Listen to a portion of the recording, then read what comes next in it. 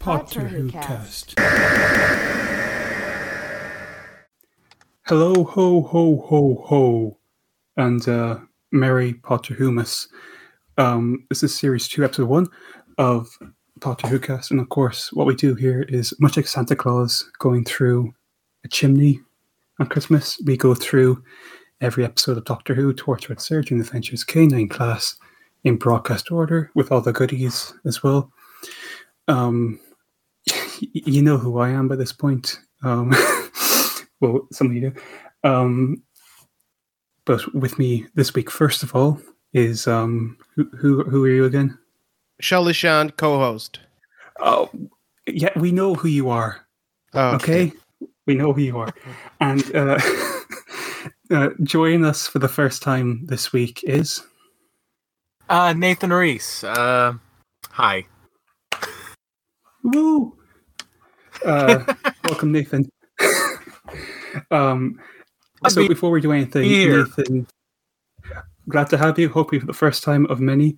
Before we do anything, just if you tell us both, and of course everyone else, just how you got into the show in general.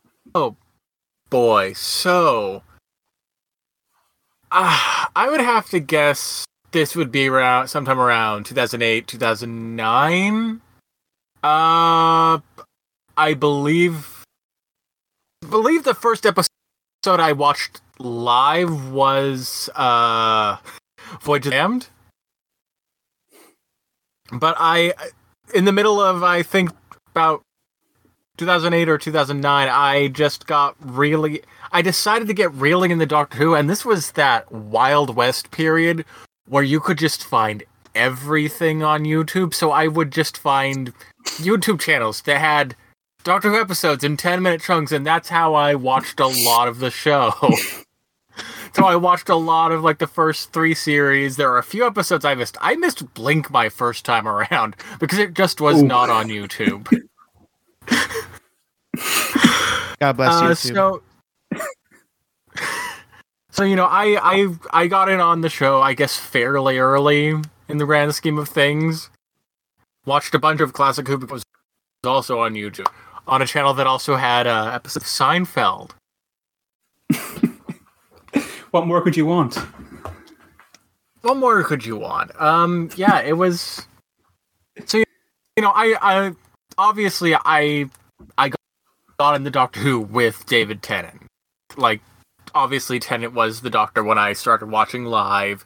Tennant was the majority of what I watched when I was going through it, and so I have a lot to talk about with this, so I'm excited to jump right in.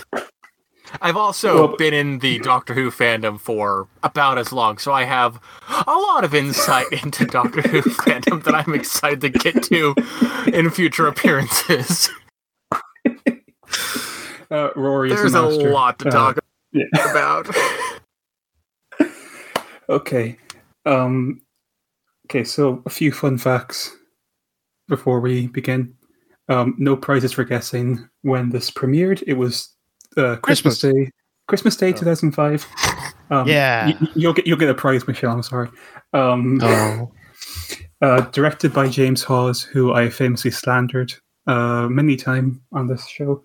Director of Empty Child, among other things. Written by Russell T Davies.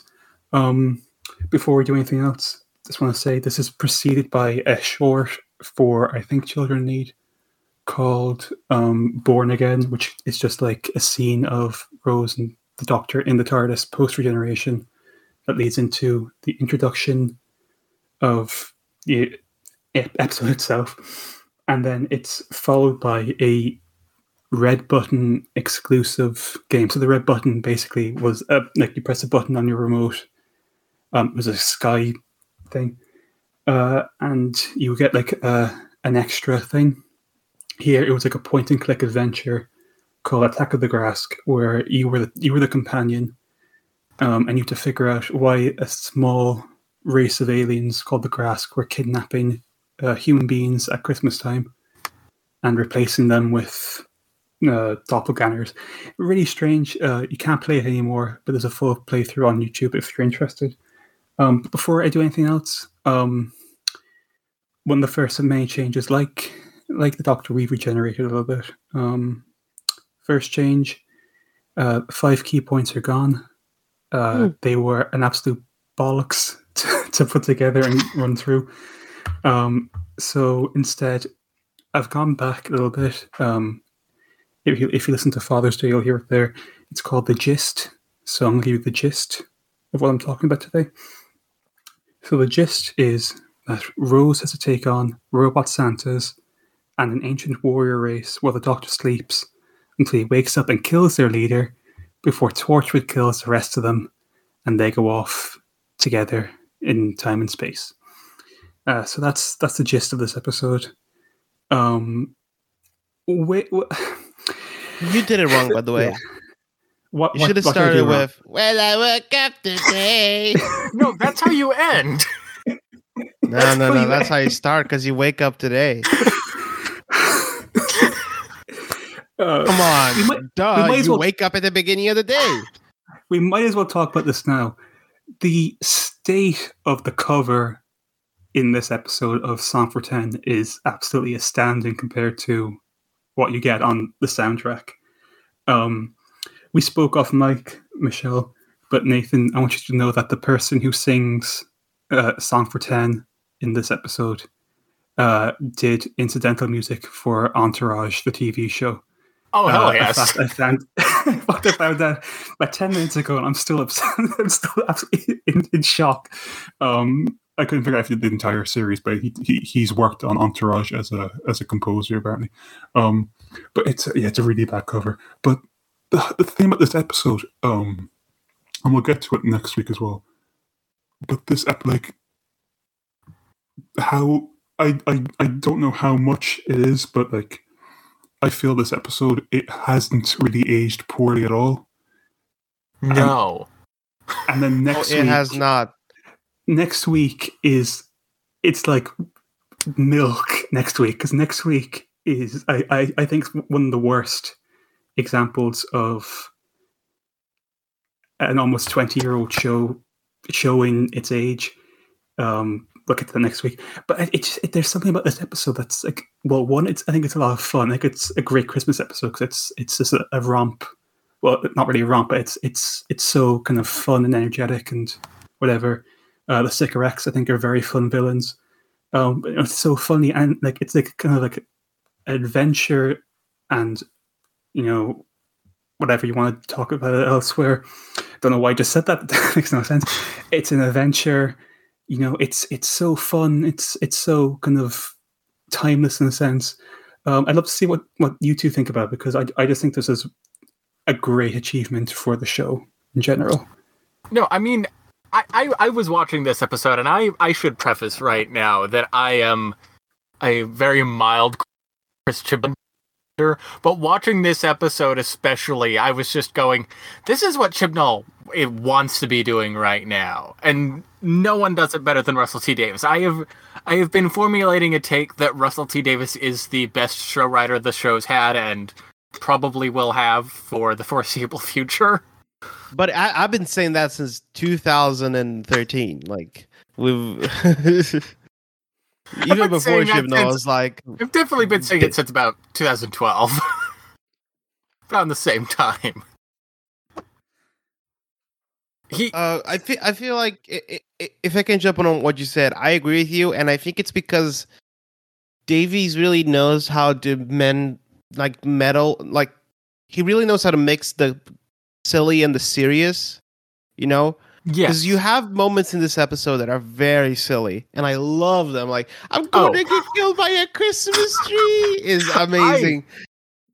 I love the Christmas tree moment. It is maybe one of the most iconic moments of Russell T Davies Doctor Who for me. Right. It's just genius. It's genius. A level of camp present there is just incredible. But then you have all these serious moments, like when everybody walks up to the edge of the buildings, and it's played with like complete seriousness. Yeah. It's like, oh fuck, this is terrifying. If this happened in the real world, this would be terrifying. And he's like and I think Moffat does this sometimes, and I think Chibnall also does this sometimes, but he's the only one that's done it like consistently, like hit after hit after hit after hit. He would always do that. With Moffat and Chibnall, you can feel that sometimes they err a little bit towards the silly or they err a little bit towards the serious. But Davies was like every episode was like a mix of both. Or maybe this is just nostalgia speaking, and he's not that good. I don't know. No, I think Davies, instead of having the obsession with just getting all his deep lore in, was like the other two have just really what he wanted to do was move Doctor Who into the modern era with that mix of sci-fi, horror, and camp, and I think he was very effective at it in a way that, because he understood that there was a balance needed that I don't think the other two do. Right. I've been watching some more classic Who. David recommends me an episode, and I go watch it. And the ones that it's like I can draw a direct line between, like, for example, I just saw The Mind Robbers, and I can draw the direct line from that to the Davies era. You know, it feels like a natural evolution. Whereas I can't really do that with the Moffat era. If the Moffat era and the Chibnall era, they both have that thing that naturally happens when fans take over, where it just becomes about the show, and it kind of becomes like the self-eating dragon. Sure, yeah.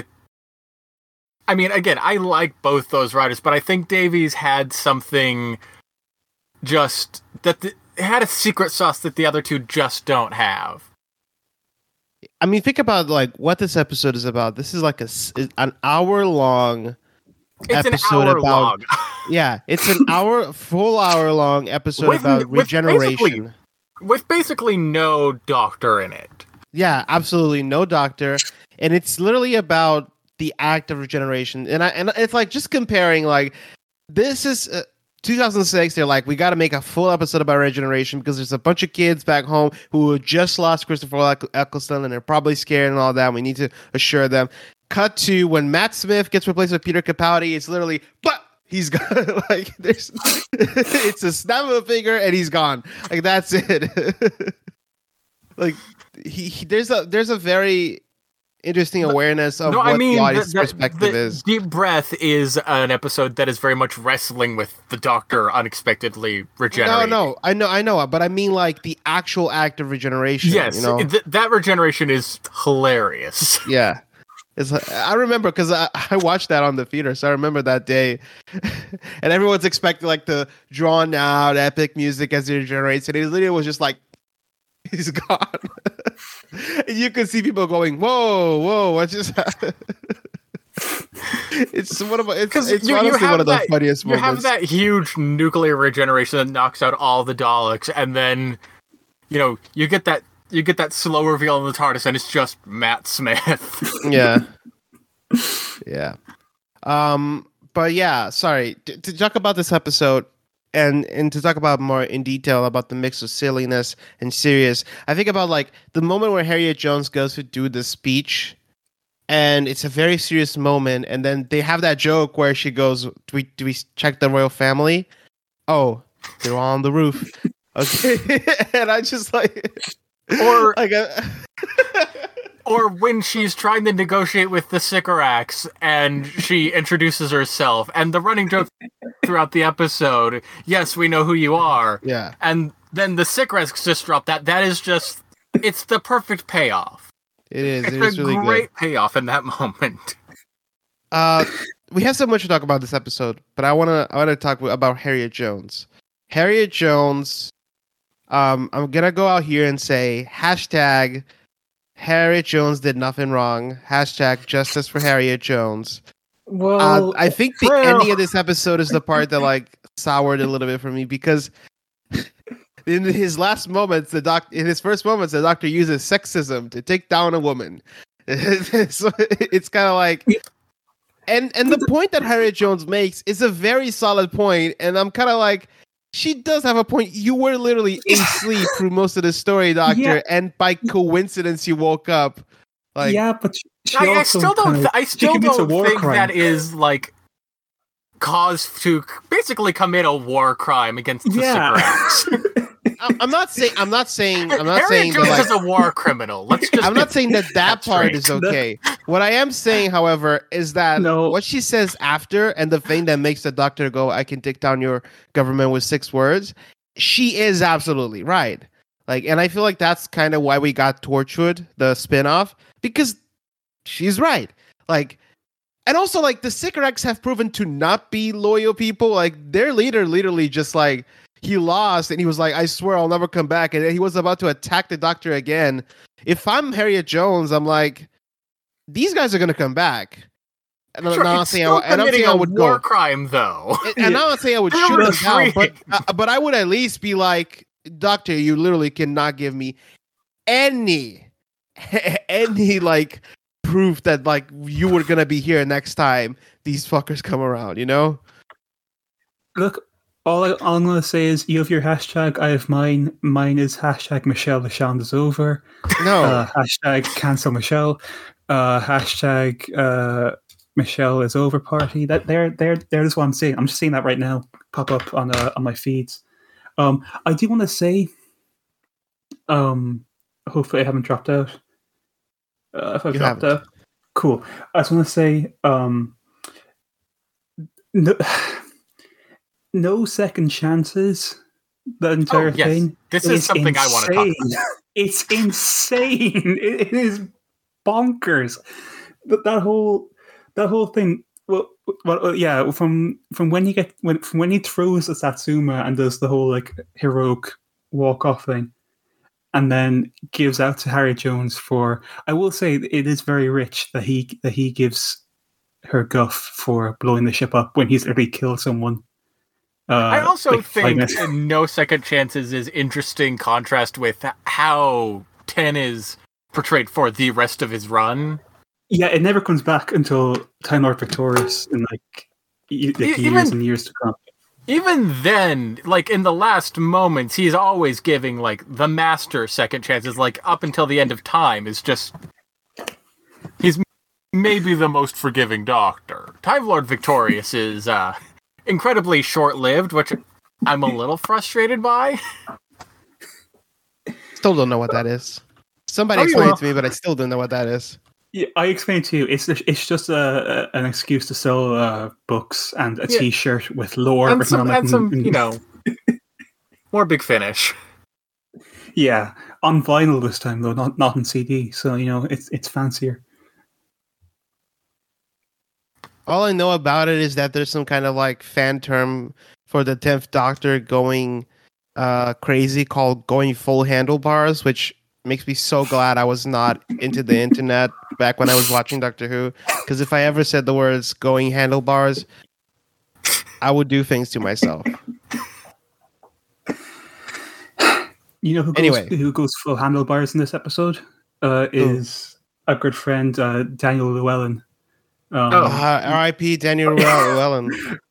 Very put upon, very nervous Daniel Llewellyn, played by Daniel Evans, who is R.I.P. Major Blake too. Yeah, and Adam Garcia survives. We of course remember Adam Garcia from his appearance in the Poirot Cinematic Universe, the PCU, where he's in the terminally cursed Death of the Nile, as well as the Kenneth Branagh Murder in the Orient Express. He's also a judge on short-lived Sky dance competition show Got to Dance, formerly known as Just Dance. And as far as I can tell, it got changed because the game came out the exact same year or thereabouts, and they were going to get sued. So they changed it to Got to Dance. But Adam Garcia, the supporting cast. Wait, who is he in Murder on the Orient Express? I'm sorry, who is he? He's as photographer. Oh, and no, I can't. You can't expect me to know who that is. I watched that movie twice. He's also an episode of House. He's an episode of House as well. I think he's the first person to it wasn't that he was in 2 Poirot mediums, but he was in an episode of Miss Marple right before this, and then he was in Orient Express and Death in the Nile, which will never come out, and if it comes out, God love. But like the minor, like the supporting cast here beyond Jackie and Mickey, are, I think, they're all like in that zone where each, like, it's, I'm going to use a very strange analogy, but it's like a Jonathan Demme movie where everyone that you see as like a minor character, even if in it for like 2 scenes, you want to see them again. You want to see who they are, what they're doing. You Like, want them to Daniel, get a big Finish box set. Is that what you're saying? Yeah. I want Nick Briggs to make Daniel Llewellyn the box set happen. I want to know how, You why joke, Daniel Llewellyn. but if Nick Briggs was like, "Do you want to write Harriet Jones Prime Minister box set?" I would be like, "Abso-fucking-lutely." I would write the shit out of Harriet Jones Prime Minister box set. First episode, they meet the second Doctor. How? No fucking idea. Let's just make it happen. Danny Llewellyn as well has to be in there. He's got to have his own little arc where he comes to terms with basically almost destroying the world. He'll never know because, of course, he dies. Rest in peace, Danny Llewellyn. Heaven is another angel now. But yeah, I think like I love this episode, but my one kind of problem with it is that, well, actually no, what I want to talk about first is that the pilotfish, I think, talk about iconic. Love the pilotfish. Pilotfish, bring them back. This like between this and Runaway Bride, you know, that's I want more pilotfish. You know, I'm like a little trawler on the ocean. You know, I want more pilotfish to come into my net so I can enjoy their. They had a good thing going with the pilotfish on Christmas. Yeah, like you could just. And then they threw it away for what? Kylie Minogue. Kylie Minogue and Angels and a guy who was almost Dennis Hopper in a box. You know, just bring back pilotfish for that. Bring back pilotfish for that. Bring back pilotfish for instead of the Cybermen in the next Doctor, you have the pilotfish. That's way more interesting. Yeah, you know, it's Pilotfish are a real thing, right? Yes, they are. Yeah. Okay. Yeah. Oh my god! Because you guys are talking about it, I was like, "Is this like a third Doctor villain that I missed? Is there a Big Finish box set about Pilotfish or something?" They're the robot Santas at the start, who come back next year with different masks. And then they're explained by Mickey, who's just watching like a sort of CGI video of some pilotfish, and then a shark just jumping at the screen. It's great. I mean, no. What we're gonna have to do is wait until, you know, the cycle of fan nostalgia for the show comes around to a head writer who's really nostalgic for the Davies era.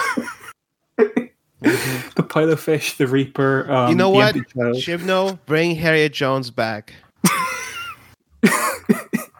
That'd be cool, right?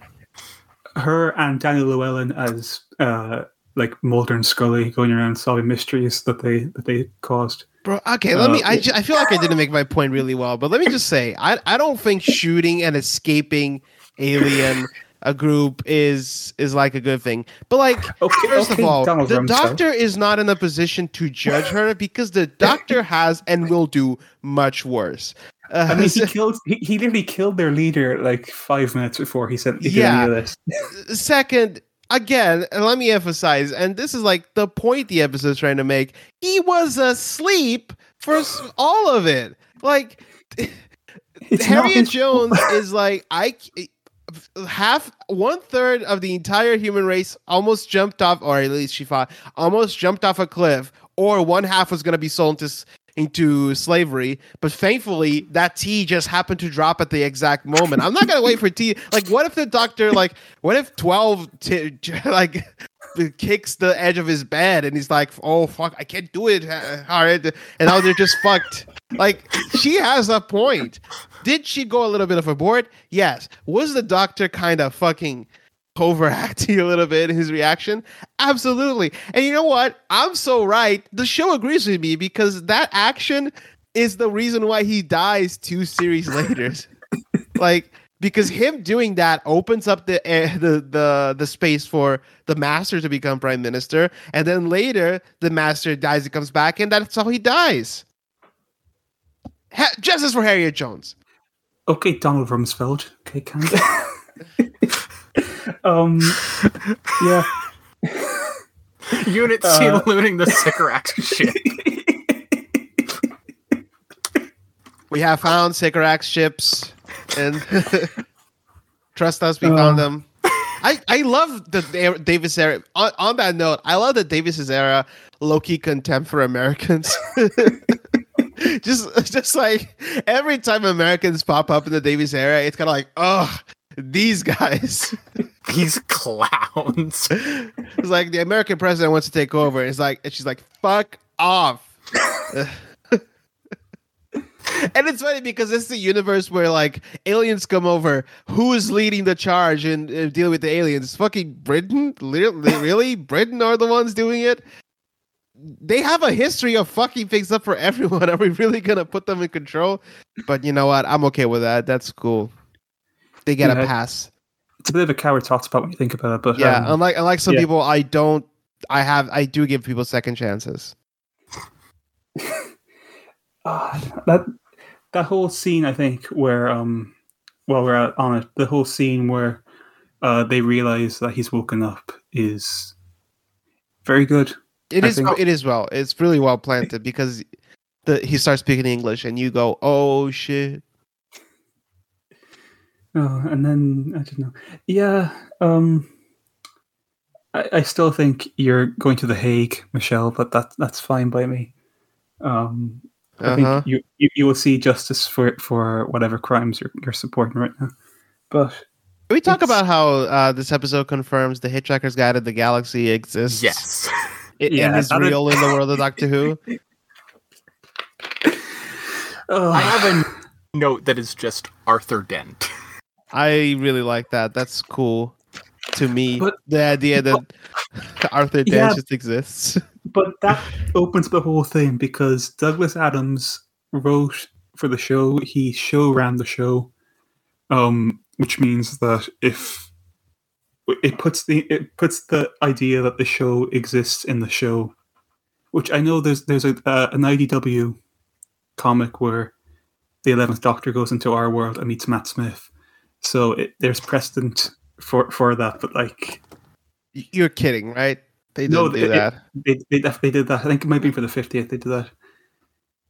Yeah, fine, whatever. Yeah, the whole premise is like the Doctor comes into our world and realizes that Doctor Who was a TV show, and meets a fan of the show or something like that, and then he meets Matt Smith, and then he goes back to his own world, and then they do that again for the 9th Doctor, where the 9th Doctor is I think they do something like, I don't know.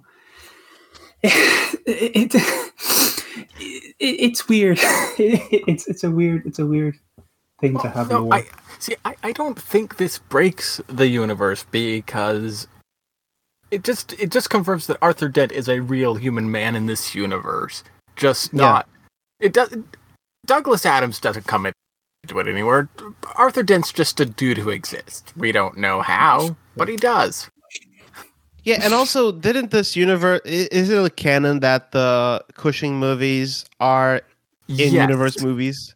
So it's like, at this point, who cares? It's technically canon. It's not... It was at least meant to be a canon. They were supposed to have the posters in the vault during the 50th anniversary, and then they just could not get the rights in time, is what happened there. Mm-hmm. Oh, that's cute. I'm reading a little bit of a description of this comic you just mentioned called The Girl Who Loved Doctor Who. And it says, the Doctor grapples with being a fictional character. And I hate that kind of story because to me it's like, if somebody walked up to me and said, Michelle, oh my God, in my universe, you're a comic book character, I'd be like, cool. Whatever. I'm not fictional. Why is my life so then. Yeah. What is it like a joke comic book? Do people laugh at me? Like, what's the deal with that? Am I like Seinfeld in that universe? Oh, okay. Yeah.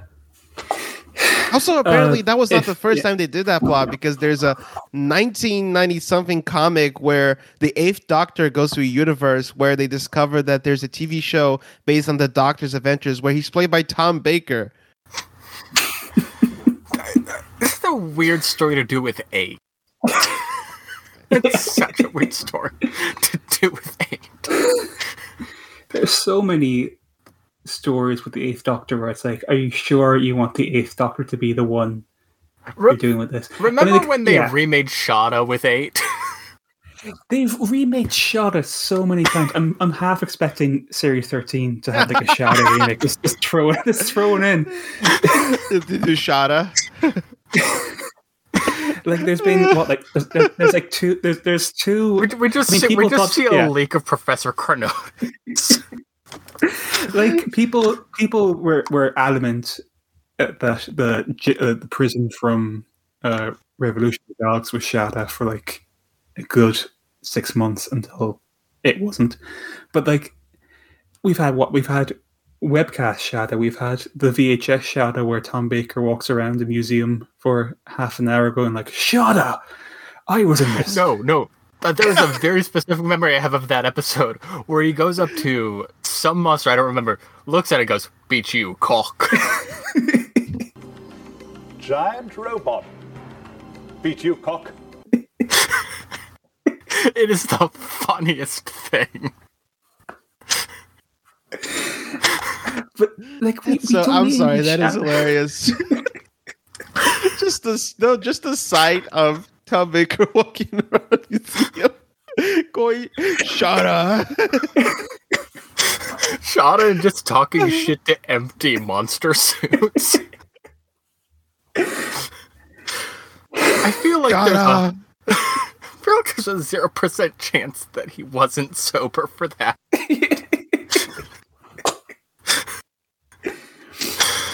Oh, but then like there's- they've had There's the novelization.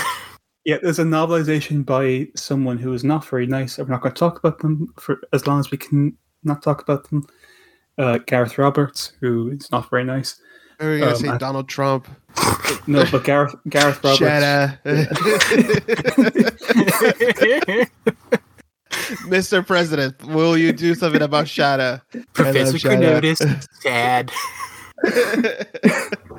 Shada, great.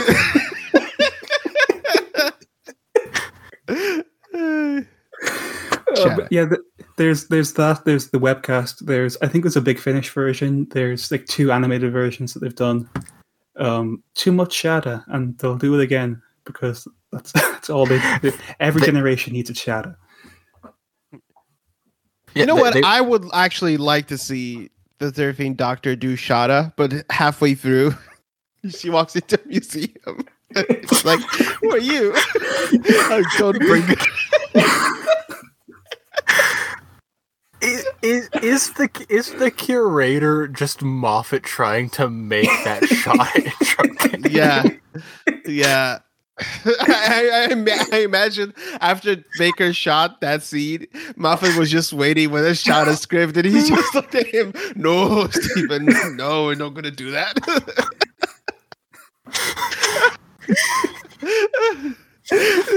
Stephen Moffat gives Chris Chibnall just a shot of script.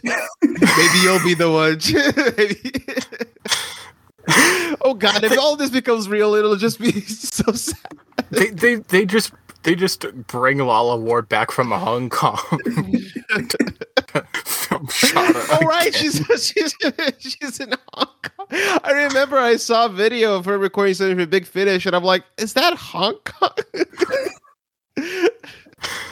Oh God! Right, Christmas Invasion. So Yeah. If there's no more stuff to talk about, I do. Yeah. You do. Okay. Shut up. I love the detail that the Big Ben is still being rebuilt, but it does make me think like, this is like the second time humanity has been faced with uncontestable proof of alien life, but nothing really changes. And the doctor says at the end, everything's gonna change now. And then no, it doesn't. Nothing really does. At the end of this season, there's gonna be a fucking war in the skies with giant salt and pepper shakers and walking tin can robots. And then season 3, Martha is just walking down the street like, I'm just going to my job. Just fucking no aliens exist. Nothing's different. I think like if I had to point out one thing I don't like about the Davis era, it's their own willingness to commit to that idea that humanity knows that aliens exist, but then again, then Moffat comes in and says like the reason why nobody remembers because of the cracks in time. It's okay, whatever, Moffat, sure. I mean, that is a Series 5 thing. That just, I believe that just happened. I don't think that retcons back into the Davies era. It's just... But also, it kind of comes across like, I mean, this is probably something we're going to talk about in Doctor Who Cast 2025, Series 5. But I always thought that was kind of like, I mean, them not committing to the shift was already bullshit. But then Moffat coming in and being like, the reason why we don't have to commit to the shift is because nobody remembers it because of the cracks in time. It just kind of made me go like, whatever, man. Like, if you're gonna like come up with a reason not to ignore this, I would rather you just ignore it altogether because you're already ignoring it, you know. And I mean, what I want to say about the Christmas invasion is that it's one in a grand tradition of Doctor Who Generation stories where the Doctor just takes a nice nap for a while. It's odd that so far we've had 4 Doctors, but Smith didn't do this. He didn't take a nap after regenerating. Whittaker didn't really do it either.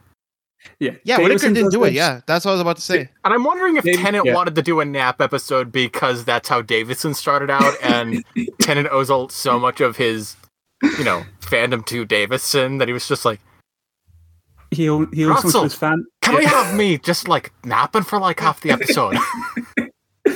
he owes so much of his fandom and his family, and to Davison. So we have like technically Troughton, because Troughton, the regeneration is the Doctor lies on the ground and then comes to. Pertwee falls asleep. Davison falls asleep. I think Baker kind of comes from Pertwee dying. Colin Baker probably should have fallen asleep but doesn't and goes insane. McCoy's knocked out. McCoy's knocked out. McCoy is then literally murdered. Brutally murdered. Oh yeah, I forgot about that. No matter what, no Doctor's gonna be McCoy being shot to death by his fucking gang. I keep forgetting that every time I remember. Inglourious Bastards death. Right. Every time I remember that, I'm like, oh right, they literally just shot poor Sylvester McCoy to death. And wait, 8 crashed, and I guess the War Doctor did not take a nap. He had war crimes to do. Like Harriet Jones.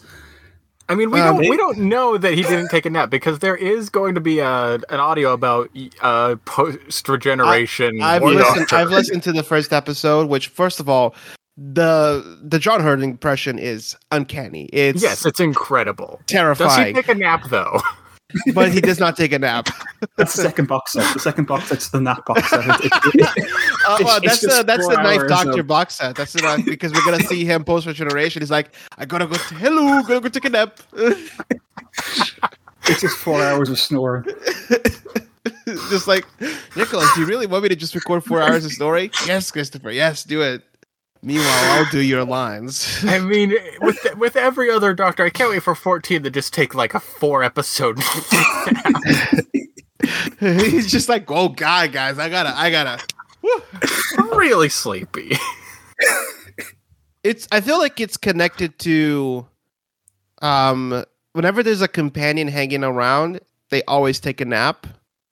I'm not sure if that's true, but I'm gonna say that if there's a companion hanging around, they don't want that awkwardness, so they just want to take a quick nap first. That's again, so they have to deal with all the emotions, and then they could come in at the end and be like, "Yes, I'm the doctor." That's it.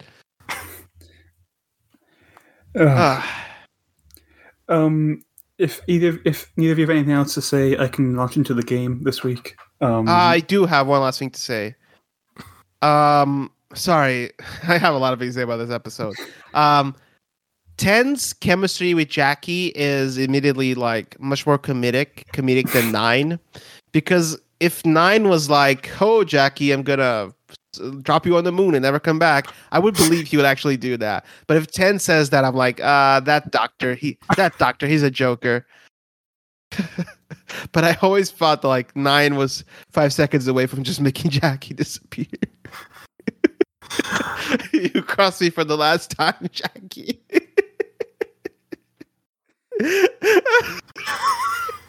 You're gonna go see Shada, Jackie.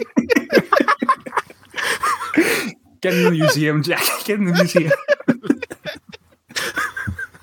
Just a stuffed Camille. Who are you? Shada. Just Tom Baker terrorizing a stuffed Camille Kadori.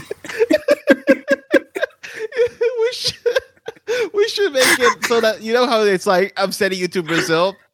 It should be, I'm sending you to Shada.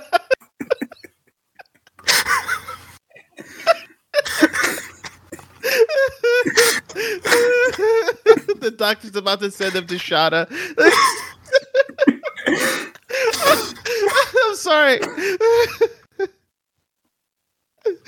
They send the space racist from Rosa to Shada.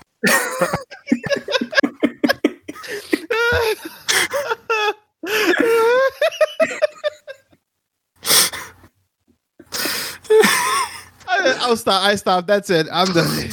Okay, but I do have some thoughts. I was DMing with David about this last night, but so I had a bit of an adventure trying to find this episode so I could watch it. Because I don't own this episode on DVD or digitally already, so I had to try and track it down. And first I thought I was going to have to illegally download it.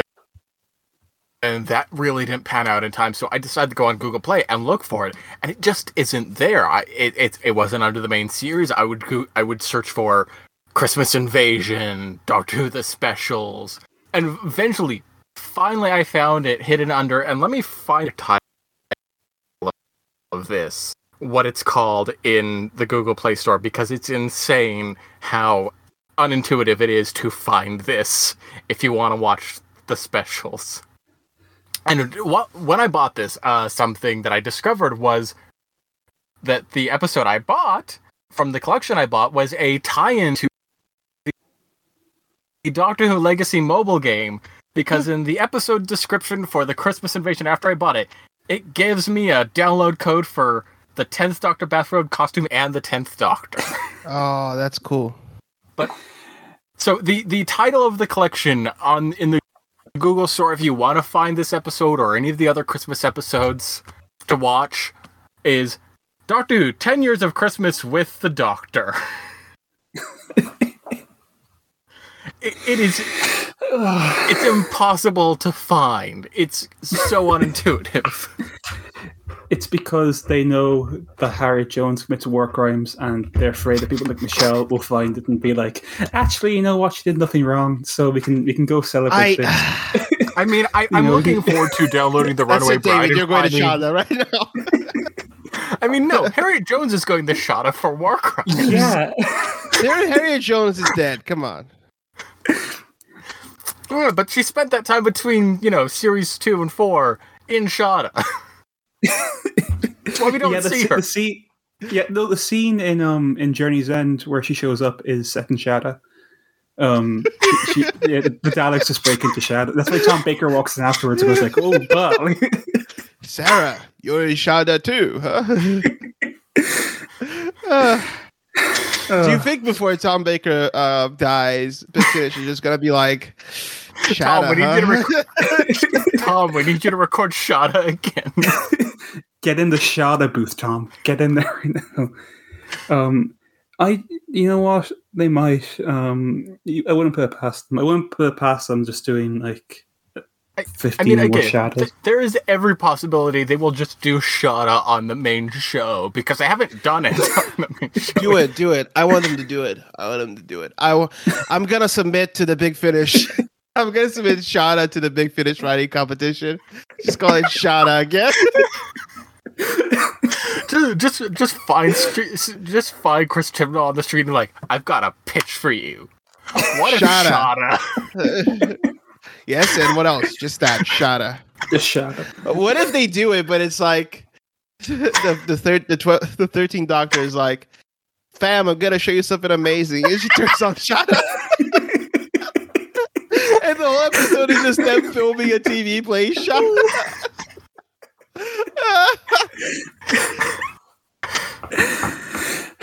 Yaz is like, Doc, what's going on? It's like, no, look. Here comes Shada.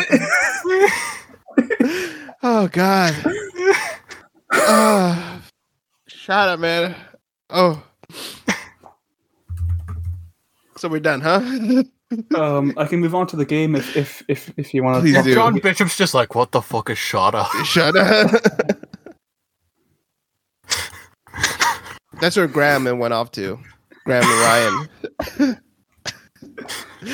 Doctor, we found out about this Shada thing? No. You guys think? I'm out. I'm done. All right, stop. That's it. I'm done. Okay. Okay, so a new game alert. Sound the alarm. We'll put an alarm in there somewhere. Be cool. So there's a new game in town. It's called. Okay, so I've called this something. I'm getting like a vision of the future. I call it something in the future, but I cannot remember what I called it. So in the past, I'm going to say it's called like Doctor Who Fact or Fiction. I don't know, but the premise is I'm going to read you out a pitch or a summary for a Doctor Who episode that wasn't made. Okay, it's never been made before, or maybe it has. Look, what you have to do is you have to guess whether this unmade Doctor Who episode is something that was really pitched to the production team, or if it's something that I've made up. Okay. So this week it's an episode called The Slide. That is The Slide, SLIDE. The Doctor. Okay, go on.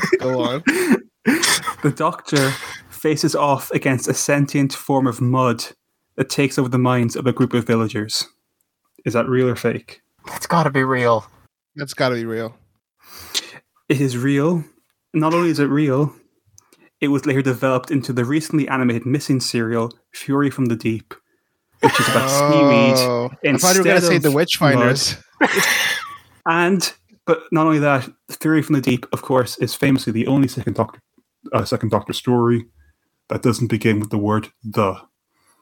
Every other title in his era is the something. Fury from the Deep is the only one, but it could be called The Slide, and we were robbed of that. We could also talk about another unmade story called it's called like Shada or something. We can talk about that as well. I knew you were going to do that. But there's no point. I'll cut all the Shada stuff out anyway. No, You better not. no, you better not. Shada stuff is gold. Shada. If you cut the Shada stuff out, this will be a half-hour-long episode. If that. Hello, Mother. Hello, Shada. Here I am in Camp Granada. Shada is what I do in the bathroom. I take a shot. Let's go to the bar and take a shot of whiskey. I'm sorry. Oh my God. Well, you've cursed me with the knowledge of this goddamn name. Speaking of Shada, well, actually, not speaking of Shada. Speaking of anything but Shada, Nathan, is there anything you want to plug at all? No, not at this time. Don't really have anything going on. Every time I say I'm going to do anything when I'm on a podcast, it always ends up not happening. So next time I'm on, I will hopefully have something to plug. Otherwise, You could plug Shada. follow me on Twitter. I could plug Shada. It's pretty good. Follow me on Twitter at NathanForMe with 3 E's. And follow my Heathcliff shitposting account, Heath Cinema. Dude, where Heathcliff has been a constant joy. You put helmets, don't you, on scenes from movies and Shada. Yeah, please just do a Shadow one out of nowhere, just to see what would happen. Put it on the animated shot. Does that mean that we're gonna see Heathcliff shitposting with Shada soon? Hopefully. Can you have the first image, Tom Baker in the museum? Second image, he looks to a monster. Third image, it's Heathcliff. Fourth image, I beat you. with a helmet on that says Shada on top of it as well, just to hammer home the point of Shada and Heathcliff, a constant joy in lockdown. I've grown to love Heathcliff as if he was my own son. Heathcliff needs to become Doctor Who canon. do a Heathcliff audio with Rose the cat. Heathcliff box set. Heathcliff box set. Let's go. With Lady Christina D'Souza. And the Garbage Ape. We all know the Garbage Ape. Garbage Ape is the big bad in Series 13. Yeah, and the robots as well that Heathcliff has around him all the times. Them too. But if people want to find out about, Michelle, I'm going to ask you a question here, okay? I want you to answer me truthfully, okay? Mm-hmm. If people want to find out more about war crimes, Shada, and Heathcliff, is there say one of those things? Is there a podcast going through a TV show that talks about maybe one of those things anywhere? It's funny because Full Metal Alchemist does actually have war crimes, so and a Shada-like location. So, I host a podcast called Full Metal Analysts. We talk about the show Full Metal Alchemist Brotherhood, and you can find that as well as many other shows on friendlymush.com. You can find podcasts about the X-Files, the MTV Movie Awards, and a certain friend of ours just released a new podcast, David. Yeah, it's an on and off thing where I play through my backlog of DS, 3DS, and Wii games and lose my mind. There's an episode up on Red Steel, the first level of Red Steel, where my friend Mike, who is a very, very, very nice person. But yeah, that's the show. I also just want to say, I'm not sure if this is actually going to happen, but I may have a new podcast coming out, maybe, called After I Met Your Mother, covering the post-show works of the cast and crew of the CBS sitcom How I Met Your Mother, because I'm fascinated by the fact that these people created the most popular sitcom of the 21st century, and then I want to find out what they did after with all that cachet. It might even say, did they cash that proverbial check with no money amount in it? What else? I was going to say something else, and then it went out of my head. Oh yes, there's also a Wii game, Doctor Who Wii game, that I will do on that show. I promise you that. I've already played the Doctor Who DS game, which is a Professor Layton reskin, and it's pretty good. It's only an hour long, and then you're done. But Oh! This is for real. The last thing. This is coming out July 15th, right? July 19th. This is coming July 19th. Yes. All right. So at the end of the month, I will be participating in a charity stream, benefiting a very important cause. We're going to be playing some games. We're going to be doing some improv comedy. So if you're interested, please check us out. We're at twitch.tv/Shada. That's it. I'm done. But there actually is a stream you're doing, but I'll do something for that. I can figure something out. But yeah, thank you both. Thank you everyone. Thank you for having me. I hope to come back soon. You will definitely be back soon. 100% with a bullet. Much like Shada, you're never truly leaving us. You'll always be there in some shape or form. Next time. Oh, the brain meat expired. Thank you, and much like Shada, lock the gates.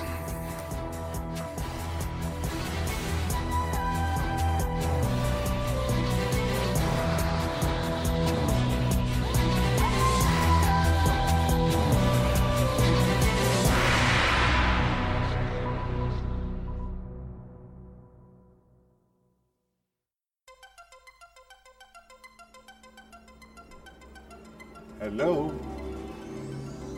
Hello? Hello? Anybody there? Why? It's a museum. I've always felt at home in museums. Giant robot. Beat you, cock. Cybermen. Beat you. Daleks. Beat you, Davros.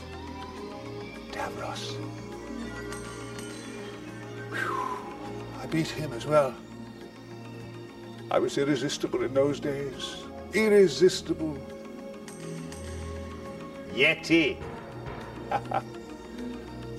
Gundan robot. Oh, Gundan. No. The Void. Sea Devil, Ice Warrior, Krog,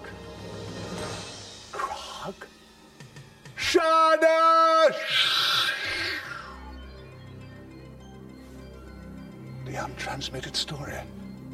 Why wasn't it transmitted? No. Of course we didn't finish it. Starring Dennis Carey and Christopher Neame, written by Douglas Adams. I thought it was a very good script. And there was an invisible spaceship. Douglas said anyone can design a visible spaceship, but to design an invisible spaceship, that needs imagination. I think he said that, or did he say? I think he said genius, yes. He said genius. Poor old Douglas. I wonder what became of him. That's right, Cambridge. About 1979. Punting on the cam. There was a quiet on the corner as I